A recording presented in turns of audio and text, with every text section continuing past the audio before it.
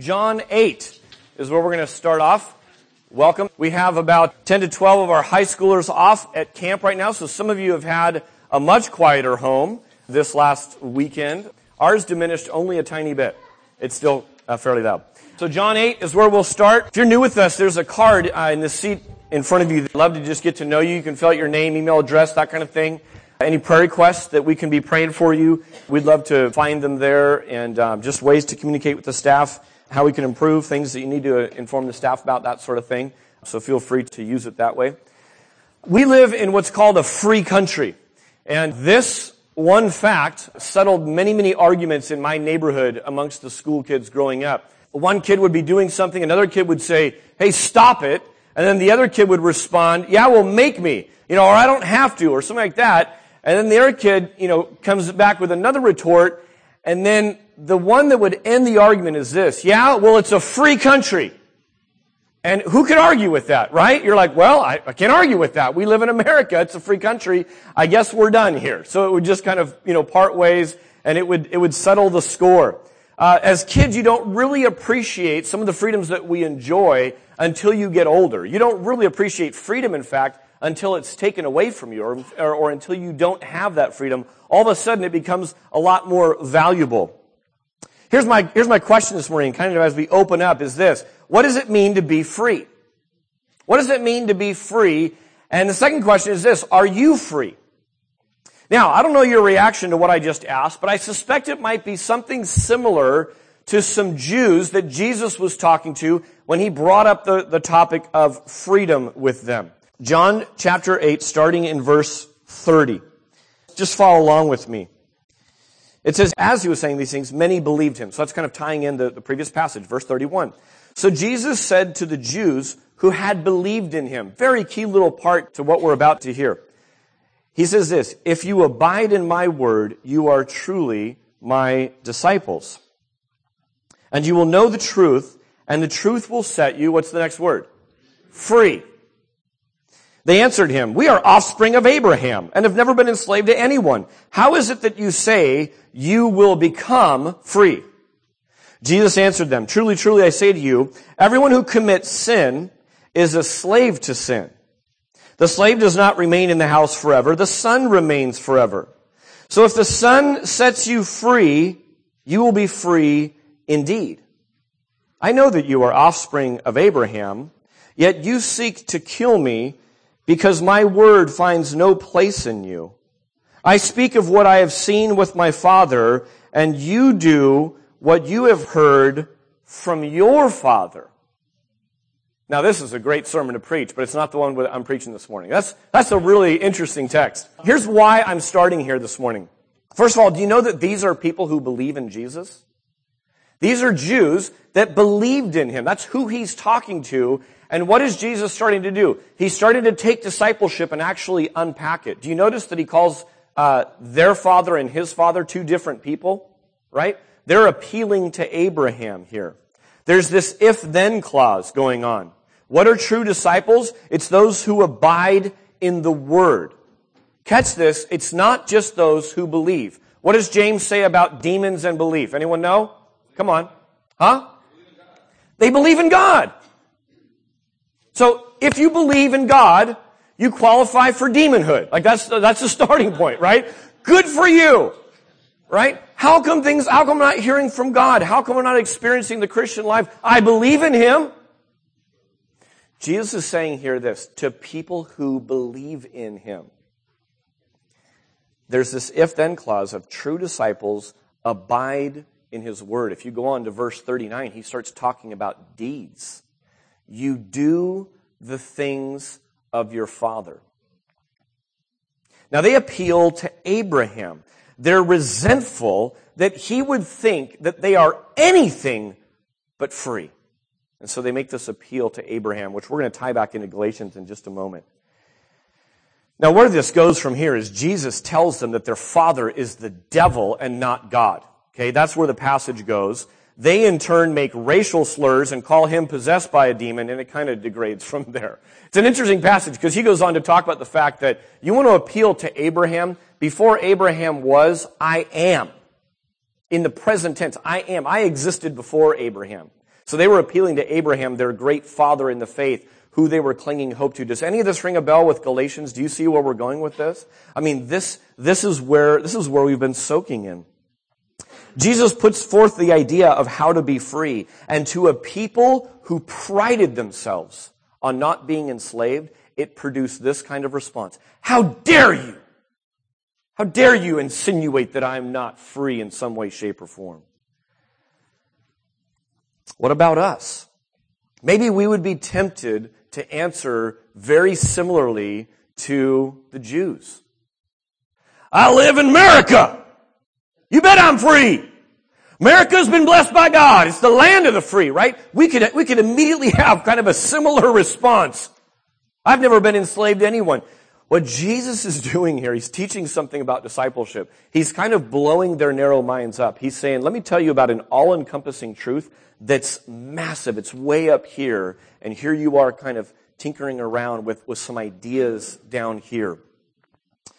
Here are the implications of this. Jesus is saying this: discipleship has everything to do with sonship and being rescued out of slavery.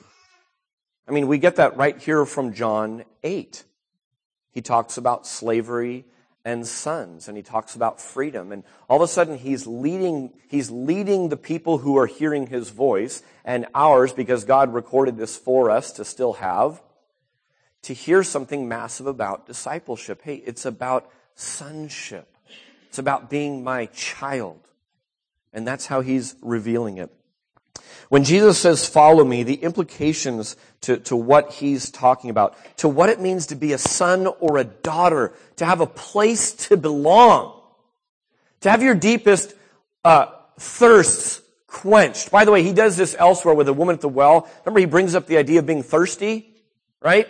And he has this same kind of conversation. He's talking way up here, and he introduces himself as living water. What's she talking about? About just thirst, physical thirst. So here he is in John 8, teaching some things about discipleship. Here's some of the implications of that. That we now get to follow out of desire and not out of guilt. It's about sonship. It's about daughtership. It's about being welcomed in. It's about having this place to belong. It's not that we get roped into that in some guilt-ridden way. It's that we long for that. It's our deepest desire. Following is marked by passion and not by principles. He was talking to the master of principles, the people who were the policymakers of all the principles, the Pharisees, those Jewish leading party. And finally, we continue to follow out of desperation and not out of obligation. As a son or a daughter of God, you might find yourself sometimes like one of the disciples who said this. Jesus said some hard things, a lot of people left, and he turns to his disciples, he says, how about you guys? Are you guys going to go too? I remember what they said? Hey, where else are we going to go? You alone have the words of life. This is my family. I mean, I've finally found where I belong. I don't even get what you're talking about right now. It's scary and I want to leave, but I'm not going anywhere else. So it's not that we continue to follow Jesus out of some sort of religious obligation and duty. It's out of desperation. Where else are we going to go? The going's getting rough, but there's nowhere else to go. You alone have the words of life. Now, some of you started out on this left side of the column. You started off your walk there, and the flesh has this gravity pull to the right side of the column. So some of you over time have found yourself sliding from passion to principles. What started off as desire, God, I don't want to do a quiet time out of guilt. I want to do it because I long to be with you. I'd love to hear from you. Why would I want to start my day with arguing talk radio when I could meet with God? I mean, why wouldn't I want to do that? But it's kind of slid there. You know what's worse? Some in this room have been led there by false teachers. You've been taught the way away from passion and into guilt. You've been taught away from desperation into obligation. Paul is a very good pastor, and the reason I know that is because of this. He can't stomach the fact that people would start off on the left side of this column and try to walk this life in the right side of the column. So you know what he did? He wrote this letter that we now call Galatians. He wrote this letter because his friends, the people that he had pastored, had started off on the left side of this column about sonship, about belonging, about their deepest thirst being quenched, and they were starting to get tripped up into the right side of the column. Specifically, many Christians were being persuaded to participate in these Jewish rites in a misguided attempt to either earn their salvation or keep their salvation. Paul said, enough. I'm going to write to you. Remember how strong the language was in chapter 1? If you're not doing this, would you please, this would enhance what goes on in your 40 minutes of the sermon time of this worship service. It would enhance it so much if periodically you would just go read Galatians by yourself all the way through in one sitting. Just discipline yourself, maybe every other week, maybe once a month, as we're going through something like this, just to kind of get the whole flow of things. Because you'll hearken back to that chapter 1 where Paul jumps right on their case. He doesn't jump right on their case because he doesn't love them. Quite the opposite. It's telling your child, stop! Because there's a car coming. When I love you so much, I'd be willing to make a fool out of myself and just jump right to the warning. That's what Paul does with this. One of the big themes of the book that we laid out in the very first sermon of this chapter, or of this book, was the idea of freedom. That was one of the doctrines, that was one of the themes that looms really, really large in this. And Paul is a little bit like a freedom fighter. He's like an abolitionist. He's saying no to slavery. He's fighting for it. He says this is worth dying for. This is worth risking relationship for. I'm going to keep pushing on this.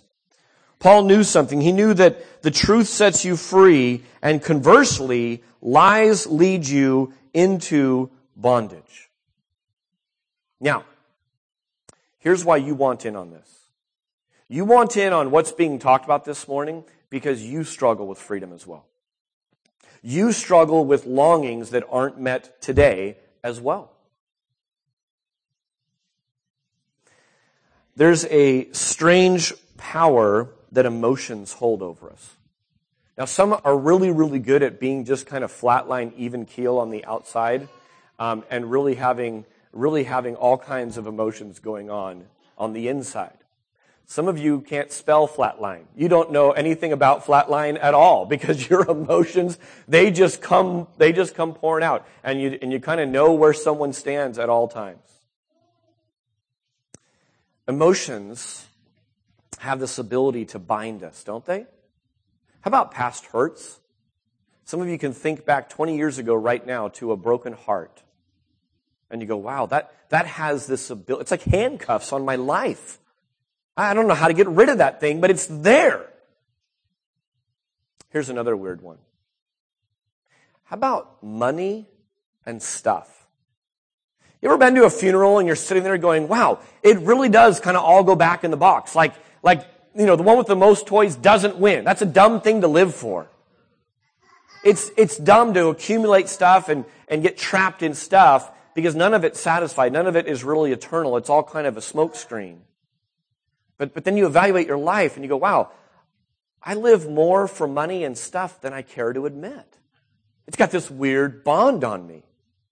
Someone gets something, I want that something. I get that something, they come out with a newer model in 2 days, I want that new model, right? Which will only last a few seconds because they've built their technology since then. And so money and stuff have this ability to hold on to us. How about temptations that we know are ruining us but still have a hold on us?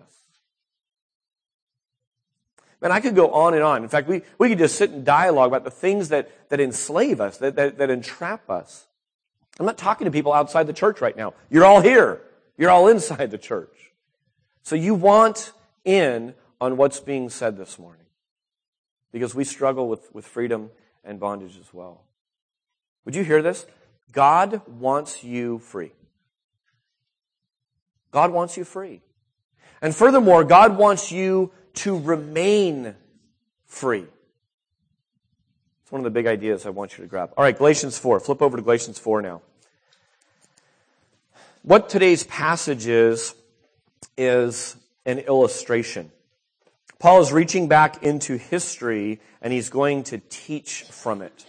Now, we've got some teachers in the room this morning. Teachers love to illustrate. Teachers love to take an object and start tying meaning to it to kind of show you things. Teachers love to tell stories and show visuals, and they love to use music and art because there's something about an illustration that just settles a truth deep into the soul. So teachers love to illustrate. Paul's no different. Paul's going to use history to illustrate some things. Now hear this. He doesn't negate the fact that it's actual history that he's talking about, but he's going to take it and say this. It's kind of like when. And he's going to use it for illustration purposes. Now there's an art to illustrating, though. I know that I have illustrated poorly when people remember the illustration and not the point. When people come to me after the sermon, they go, "One time I had this happen too." I'm like, oh, okay. And I hear the story, and I get it. But I know that I've illustrated poorly if the illustration is not serving the point. If the illustration isn't serving the point, then it's broken. I'll tell you, some of my best illustrations, you guys never hear. I'm like, oh, I so want to use that illustration. It's perfect. But it doesn't serve the point. So it gets lopped off by about Thursday or sometimes Saturday night. I just go, no, that doesn't fit. That's not driving home what needs to happen. So I'm bringing up all this little stuff because of this.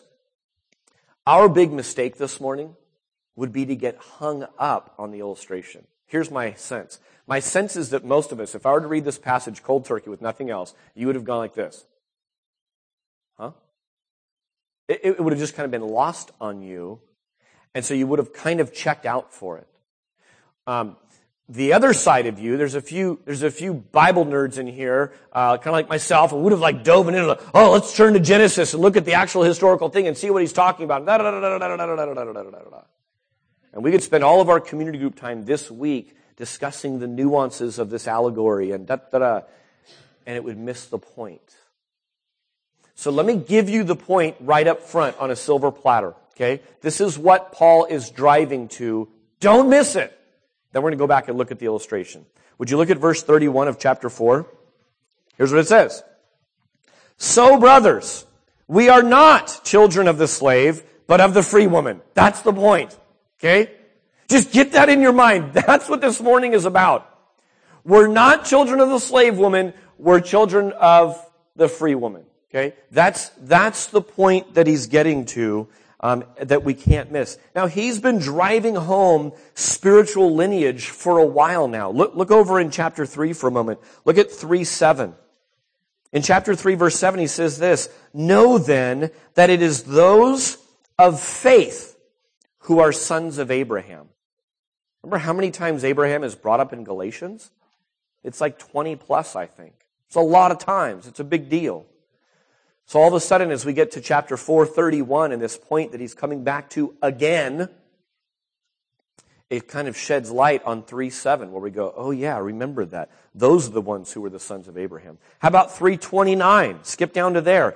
"And if you are Christ, then you are Abraham's offspring, heirs according to the promise." And now in 31, he's reminding them, Christians, by default, if you are a Christian, that means you're in Christ. If you're in Christ, you're a son of Abraham. If you're a son of Abraham, you're an heir according to the promise. It all fits together.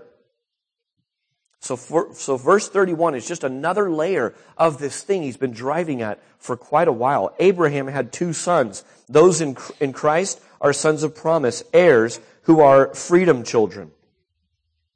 All right. Let me read, starting in verse 21. This is our passage today, 21 down to 5:1. It says this. Remember, he left off last week in a letter. It's not last week. It was a second ago that we just read this. "I'm perplexed about you. I wish I could change my tone. Remember the false teachers making much of you? I'm not doing that. I'm telling you the truth, and you're hurling enemy bombs at me. Goes on to say this, tell me, you who desire to be under the law, do you not listen to the law? For it is written that Abraham had 2 sons, one by a slave woman and one by a free woman. But the son of the slave was born according to the flesh, while the son of the free woman was born through promise. Now this may be interpreted allegorically. These 2 women are 2 covenants. One is from Mount Sinai, bearing children for slavery. She is Hagar. Now Hagar is Mount Sinai in Arabia. At this point in your quiet time, you're trying to skip ahead. I already know that. She corresponds to the present Jerusalem. For she is in slavery with her children. But the Jerusalem above is free, and she is our mother. For it is written, rejoice, O barren one who does not bear. Break forth and cry aloud, you who are not in labor. For the children of the desolate one will be more than those of the one who has a husband. Now you, brothers, like Isaac, are children of promise. But just as at that time he who was born according to the flesh persecuted him who was born according to the Spirit, so also it is now. But what does the Scripture say? Cast out the slave woman and her son, for the son of the slave woman shall not inherit with the son of the free woman. And then the point again. So, brothers, we are not children of the slave, but of the free woman. Do you see why I gave you the point in advance of all of that? There's a lot to get lost in there. Some of you can't really do good with directions from one place here to one spot in downtown San Jose, and you get to this text and you're like, get me back to a proverb or a psalm or something in the Gospels. That's just sticky. I don't get it. Well, I'm not here to confuse you. Paul wasn't there to confuse you. But I want to do just a tiny bit of background work to kind of get us into something. If you want to get into a country, you have to go through customs, right? If you want to get into this text, you have to go through some customs before you will understand what's being talked about, because it lands on our ears really, really strange. So let me walk through just a couple of customs. We need to think like a person, not only from a different part of the world, but from a completely different era. Now imagine I'm teaching in rural China, and I mentioned the big game, I mentioned Seahawks, and I mentioned 49ers, and I mentioned tailgating. By the way, I'm preaching 2,000 years from now. Do you see how hard it is for rural people in China 2,000 years from now to understand what I'm talking about? If I use it here, everyone gets it. Oh, not 49ers, huh? Sorry. Some of you are like, wishful thinking. Actually not. I'm not a Niner fan. Who else is in it? The Broncos! Come on, Dave. That was last week. So last week. So in the same way that illustration would just leave people in rural China scratching their head, so it is that we read this and we just go, what? But the people hearing this, they would have heard this history and lived this history, and these things are rehearsed and talked about all the time. So this is right on the tip of their tongue. Here's a couple of customs. First custom is this. If no offspring is able to be produced biologically, then the custom of the day was that your chief servant would become the offspring. Now, if you were to go back into Scripture, you could read all about this in Genesis 15. Go read Genesis 15 this afternoon and you'll see this. Abraham's freaking out because his chief servant is in line to be heir. Everything that you've worked for, all your estate, everything, that's going to be left to this person because there's no son that's born. His wife Sarah is barren. And the guy is getting older. So God answers him in this fear. Abraham cries out to God in utter desperation. God answers him in very specific, clear terms. And if you want to jot this down, you can look at it later. Well, it's in Genesis 15. I don't have the specific way. But he answers them very clearly. You're going to have a son. And that's where the nation's coming from. We looked at this in the Step of Yes series this last summer. That's the promise to Abraham. A great nation is going to come from your body. Couldn't have been more clear. But here's what goes on. A few years go by. You ever receive a promise from God and then a few years go by and you start to wonder? So here's custom 2 that I want to show you. What happens in the story is this. he does something that is a custom of the day. How to create an heir, plan B. If my wife is barren, then I will go into my younger, more fertile slave girl, Hagar, at my wife's suggestion. Now, that should land on you as very strange, right? Let me tell you that this was perfectly acceptable and perfectly legal. Hear me now, culturally, not before God. Culturally, this was legal and this was completely acceptable. No one looked at Abraham as an unrighteous man. Hagar, in fact, does get pregnant and births Ishmael, the son of the slave woman that's being talked about here in Galatians. It's legal and it's acceptable culturally, but not before God. Here's a little side thing, not the main point of the sermon, okay? But huge for us. Laws and acceptability change over time. Why don't you go back and read, we just celebrated Martin Luther King Day, 40 years ago. Go back only 40 years ago in this country. Look at what was legally and acceptably allowed to be done to our black-skinned brothers and sisters in the South and in America 40 years ago. You want to go back only 20 years ago to South Africa. Laws and acceptability change over time. How about the behavior of our politicians? Remember, politicians used to have to cover up all their junk? Now, you just put out in the open. Hey, he's a great policymaker, and this goes across the board. I'm not picking on any one side here. How about what's acceptable at an awards show these days? Can you imagine what goes on at awards shows today, even 10 years ago? The acceptability factor changes and morphs from time to time and from place to place. So here's the point. Just because it's legal or acceptable doesn't make it right or wrong. I'll tell you what's in the news almost every single day if you look for it at all. Legalization of pot and same-sex marriage. Those are two biggies right now. Every day I can find something on that without even having to look very hard for it. Over time, things shift culturally. You could be well within the norm of what's legal and acceptable and be outside of the bounds of God. Here's the question for us as Christians. Are we going to stand on and lean on God's unchanging word on a specific matter? Are we going to do the hard work of cutting through culture and trying to discern, God, what is it that you've said here?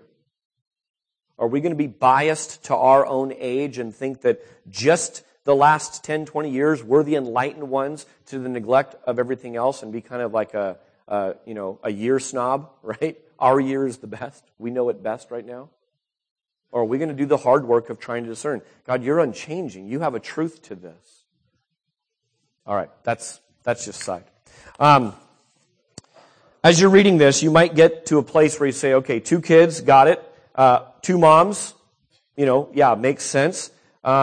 2 covenants, okay, starting to lose me a little bit. 2 locations. What are you talking? Mount Sinai and Arabia.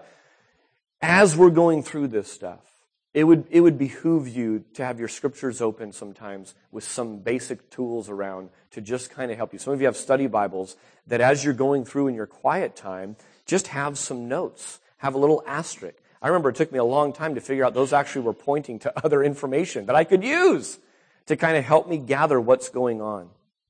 Abraham had 2 sons, one by a slave, one by his wife. Let's take Ishmael just for a moment. Ishmael represents the slave. It represents human effort. It's Abraham helping out God. God says it crystal clear.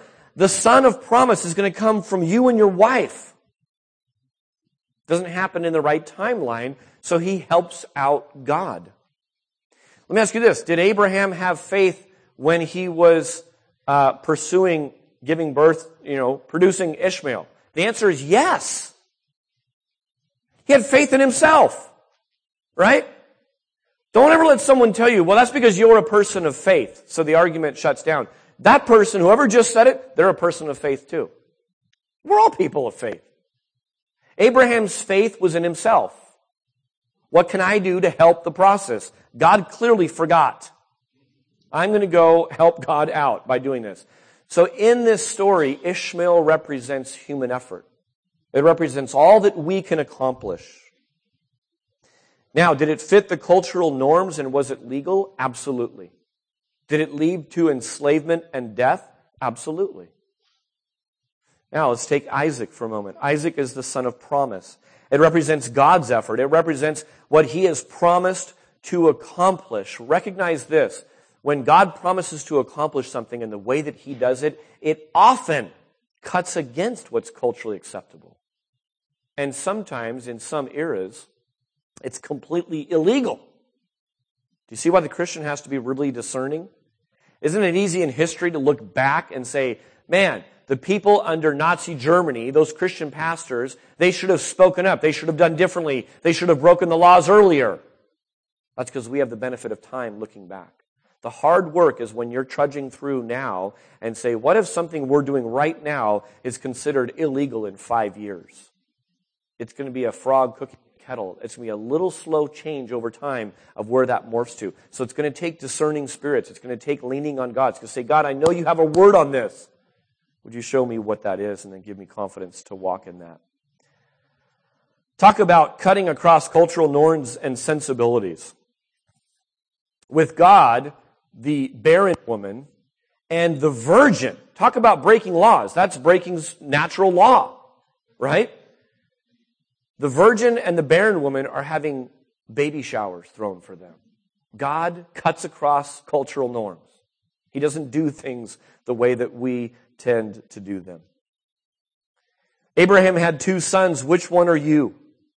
The Christian is free from human effort and rests solely on what God has already accomplished. Now, with all this freedom in mind, Paul gives us the rally cry of kind of what we're to do with this. And you find it in verse 1 of chapter 5. It says this, for freedom, Christ has set us free. Stand firm, therefore, and do not submit again to the yoke of slavery. Now, we could lift that out of context and apply it to all kinds of circumstances. But note that in Galatians here, what he's talking about very specifically is that his friends were battling not even law living versus grace living, but something I think more insidious. Kind of a hybrid of the two. I think law living and grace living are like black and white. You can see it really clearly, but you know what's really hard to distinguish is when a hybrid of grace and law. A lot of grace and then some law thrown in there. I think the people I'm speaking to this morning, I think most of us, myself included, struggle with that. Kind of this little bit of law that starts to creep in. It just starts to bleed into things. That specifically is what Paul is saying to break free from. Rest in the fact that you're a freedom child. Rest in it. In fact, stand in it is what he says here. Christ wears a lot of rightful titles, and here we see him as Christ the liberator, the one who buys us our freedom. In Christ, we get in on the promise. We are the heirs. The promise is that God looks on Jesus, who absorbed the wrath for our sin. The promise that we're in on is that we no longer bear the awful punishment that our sin demands. The promise is that Jesus alone empowers us to live free. Now look at what Paul does in one verse. He gives us a truth to believe, and he gives us a command to obey. Here's the truth to believe. Christ has set you free. Done. Believe it. Walk in that. Rehearse that. Remember that. It's done. Christ has set you free. That's the truth. Now, what's the command to obey? You guys give it to me. What's the command to obey? Stay free. Stand firm in that. Do you see the partnership? All through this summer, I love the Step of Yes series because it was God's part and our part. God keeps partnering with us. Who does the heavy lifting?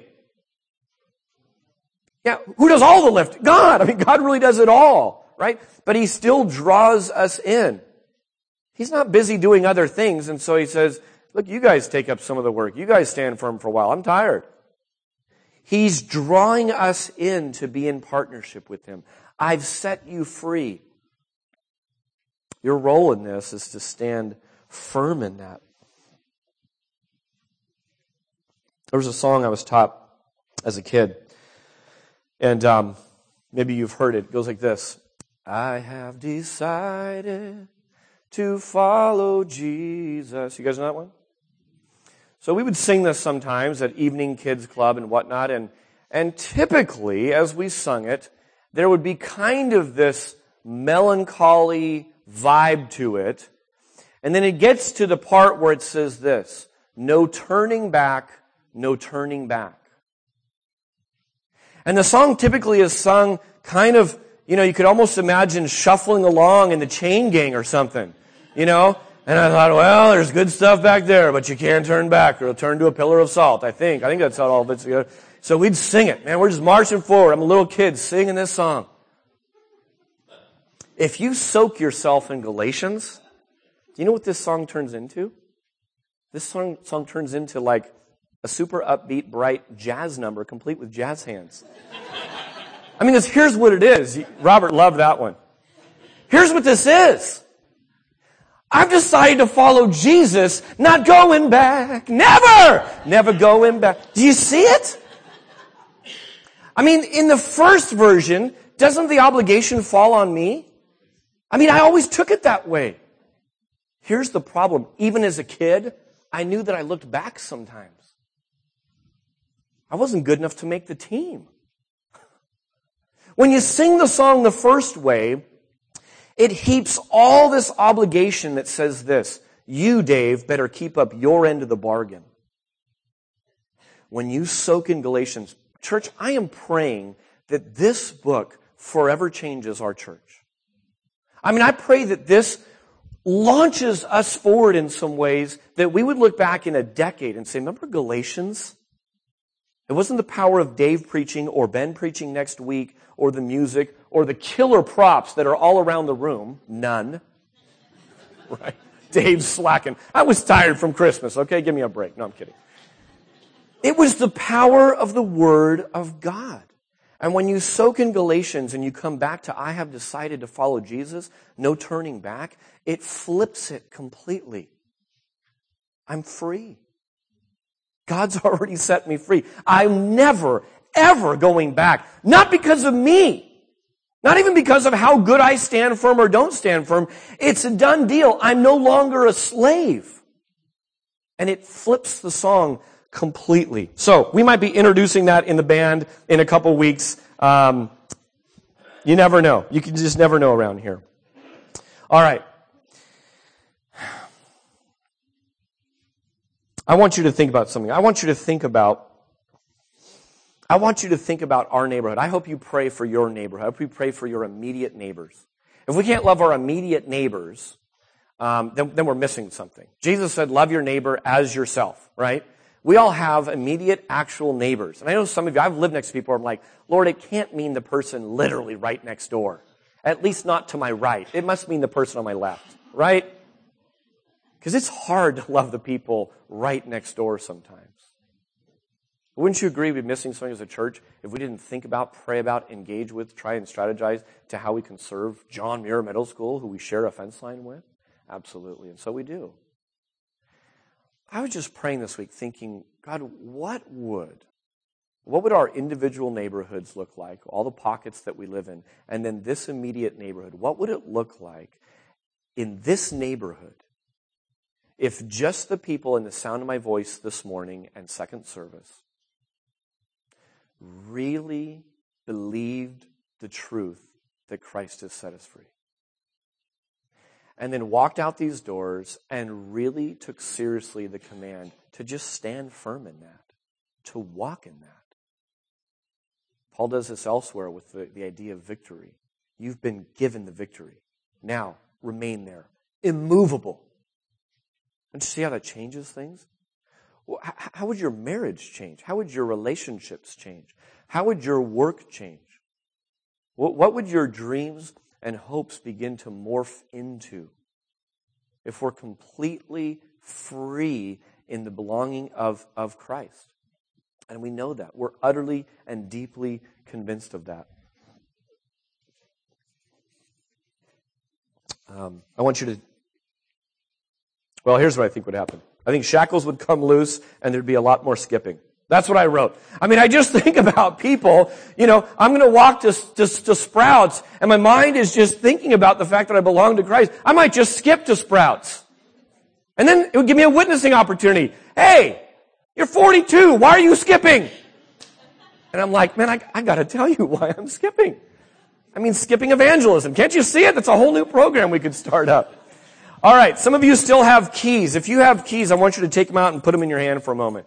I know some of you live in a keyless world. I'm trying to get there, but some of us still have keys. Here's what I want. If you're a prisoner, what you long for, think Pirates of the Caribbean, what you long for is those keys. You do anything for the keys. That's what you really spend all your time thinking about. As a Christian, Paul's reminding his brothers and sisters in Galatia, you already hold the key. You already have it. Friends, tell me what the key is to being free from the law. Someone tell me that. It's an actual question. What's the key?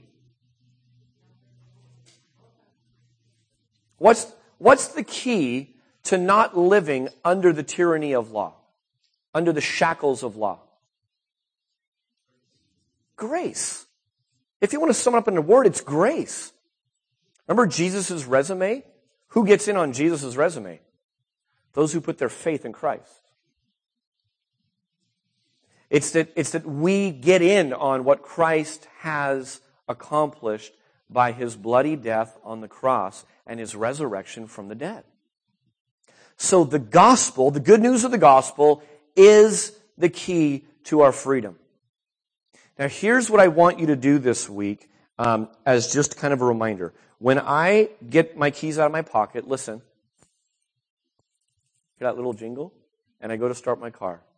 When I go to hang my keys up, when I get home, there's a little jingle. You know what I want this week? I want freedom to ring. Every time you hear keys, I want you to hear this. Let freedom ring! Listen to me. When you screw up this week, and you will, who told? No one told. I just know you.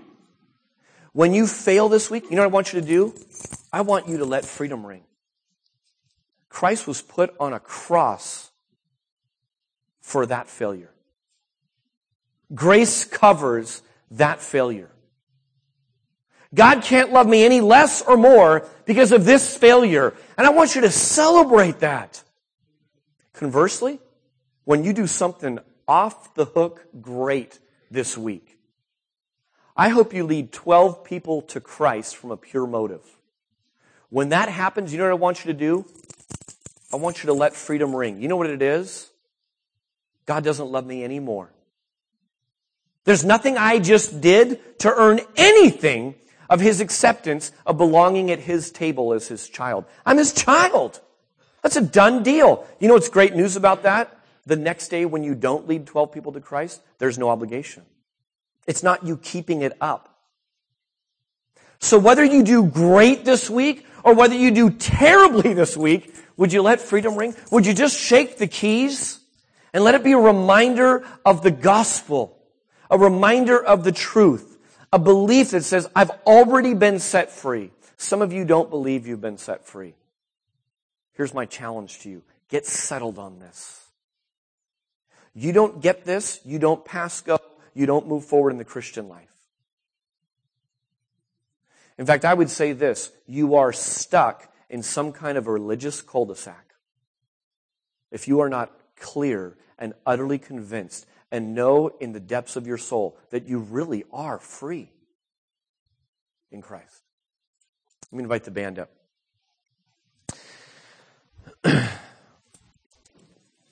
People who covenant, and by the way, if you've never studied up on what covenant is, it's one of the coolest words. It takes law and it takes love and it strengthens both of them. If you get just law, then it's a contract. I never do premarital and say we're entering into a contract. Let's get the prenups out. I tell them, you are entering into a covenant before God, and it strengthens law and it strengthens love. Those who have covenanted with God are called Christians. Christians who covenant together are called the church. Let me say this. If you are not in a covenant relationship with your local church, we call that membership. You are missing out on a whole giant part of what God is providing with you in His spiritual family. Can you imagine standing alone on something all by yourself? We know there's a battle on our hands, or else Paul wouldn't have said, stand firm. If it was going to be easy to remain free, he would have just said, there, it's done. But instead he instructs us under the direction of the Holy Spirit, therefore stand firm in this. Don't you ever submit to slavery again. Don't you let anyone tell you again that you need to earn God's grace. So what God did is He provided you with a family, and what a family does, what Christians have done throughout the ages, is they've covenanted together so that they say, I belong to you and you belong to me. Read the New Testament. The leaders of the church are charged with knowing their flock. That means there are some who are their flock and some who aren't their flock. If you have been attending here regularly for a long time, here's my question to you. Why have you not covenanted with us? Maybe it's a really simple answer. Dave, we didn't know. We just didn't know. Fair enough. In a couple of weeks, it's in your bulletin. In a couple of weeks, we're going to go through a membership class where we just explain, here's why membership at Neighborhood Bible Church. Now, I recognize some of you have had terrible experiences with it. Some of you have been members, and it didn't mean anything. We held off doing membership at this church for a really long time because we didn't want it to just be kind of a meaningless religious tack-on. But we believe, as Scripture commands us, that we're to covenant together with one another and that it ought to mean something. So in a couple of weeks, we're going to be having a membership class. If you are not yet a member, and by the way, there's no requirement. It doesn't mean that you have to have proven yourself for perfect attendance for the last year. No one's checking on that. No one cares about that. But we'll teach you, we'll show you. Here's the process that we've set up. The Bible has left some wide open things about how to do membership. But we're going to just show you some scriptures and whatnot. So I invite you to that. Some of you are members, and just me bringing up membership reminds you of maybe a home visit with the elders that has already gone on. And it just reminds you, that's right, God's brought us here. We've covenanted with these people. You know what? That means that when someone across the room over here is hurting, you know who else is hurting? I'm hurting. Because I'm part of this family, and I'm part of this body. And when that person over there is rejoicing, I'm not taking score and saying, yeah, well, I'm better than them. I'm rejoicing with them. I'm celebrating with them. That's what a body does. All right, let me pray. Father, there's just so much in this passage, and I thank you for hard texts. I thank you for illustrations that seem to stretch way beyond our normal capacity to get them. Lord, I pray that you would take your word and from Paul's illustration, from my attempt at explanation, God, and use it just to change our lives. I pray that you would help us to walk in the freedom that we already possess, and we thank you for it. Amen.